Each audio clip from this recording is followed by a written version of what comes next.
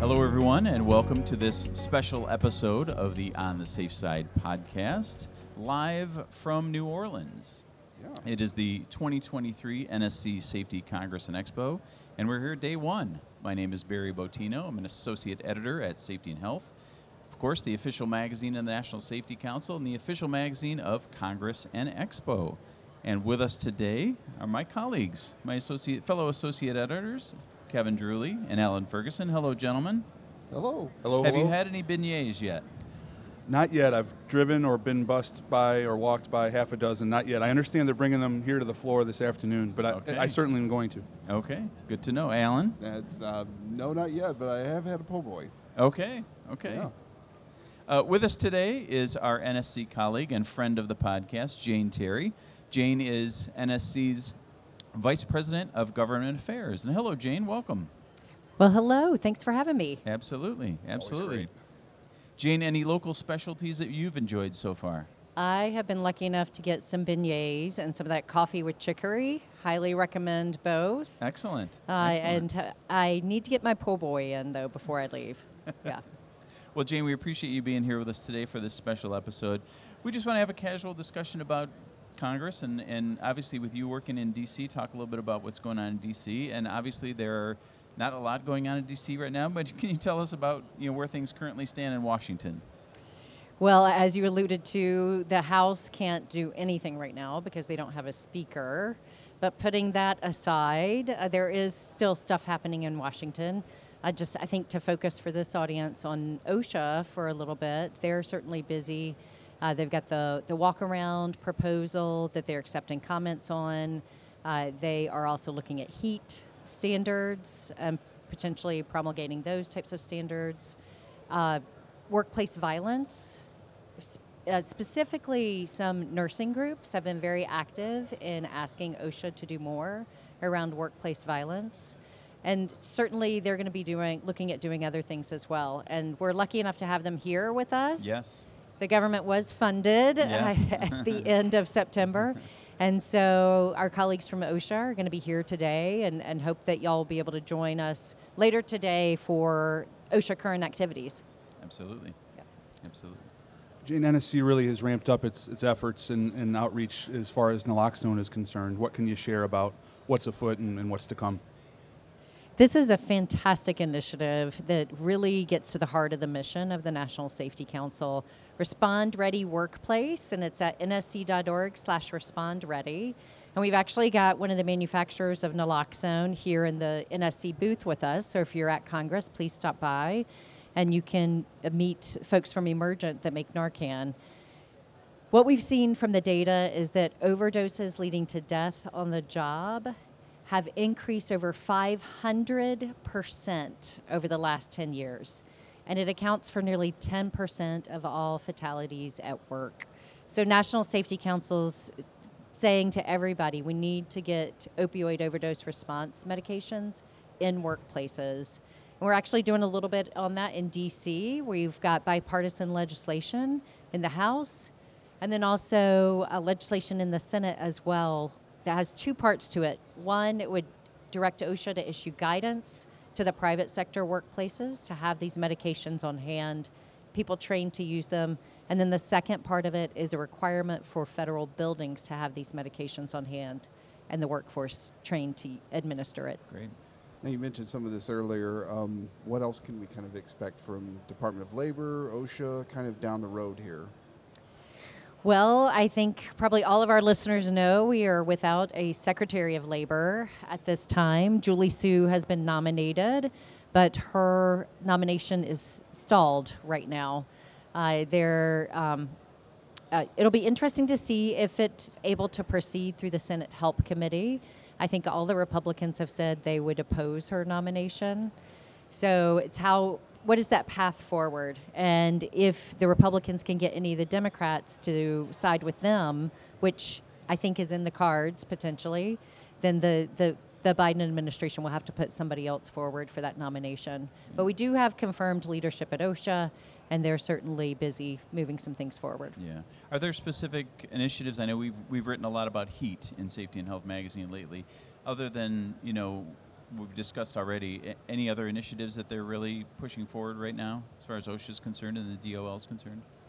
Yeah, the walk-around rule, I think, is a big one. They did reopen the opportunity to comment on heat, too. So what that means is that they've had a group raise some new issues, and they want to go back out to people and ask them to submit their comments again. So I would say anybody, as an individual or an organization, if you have thoughts on this, if you have experience with any of the issues before the federal government, please do share those thoughts, because they actually do matter. People read those comments that are submitted, and it really can help influence what the government does. Yeah. That's at regulations.gov. Regulations.gov, that's right. And you can read what other people say there, too, because it's all Yes. part of the public record. That's right. Including That's the National Safety Council. Yeah. Well, last but not least, Jane, we wanted to talk a little bit about the next 2 days here at Congress and Expo. And is there anything that you're looking forward to, any can't-miss event that you're looking forward to here at Congress? Well, tomorrow morning in the main hall, I'm very excited. 8 a.m., that morning session is going to focus on respond-ready workplaces. We're going to have the former LA County Sheriff here who gave all of his deputies naloxone. So a workplace example there of really arming your workforce and then training them how to use it. We're also going to have Cody Nagel with us as well. She just left the White House, but she's also a person in recovery. So she has a substance use disorder, and she'll tell her story about how for years she did not want to mention this whenever she was applying to a job, and just about the importance of being in a place that is recovery ready. It'll be a powerful presentation from both of them for sure. Certainly. And then we're going to be looking to set a world record for the largest training of people on how to administer naloxone. So don't miss 8 a.m. tomorrow in the main hall. Yeah. Thank you, Jane. I appreciate that. I would say that I'm looking most forward to the DE&I panel tomorrow, and that is from 10 a.m. to 11:30 a.m. in the New Orleans Theater as well.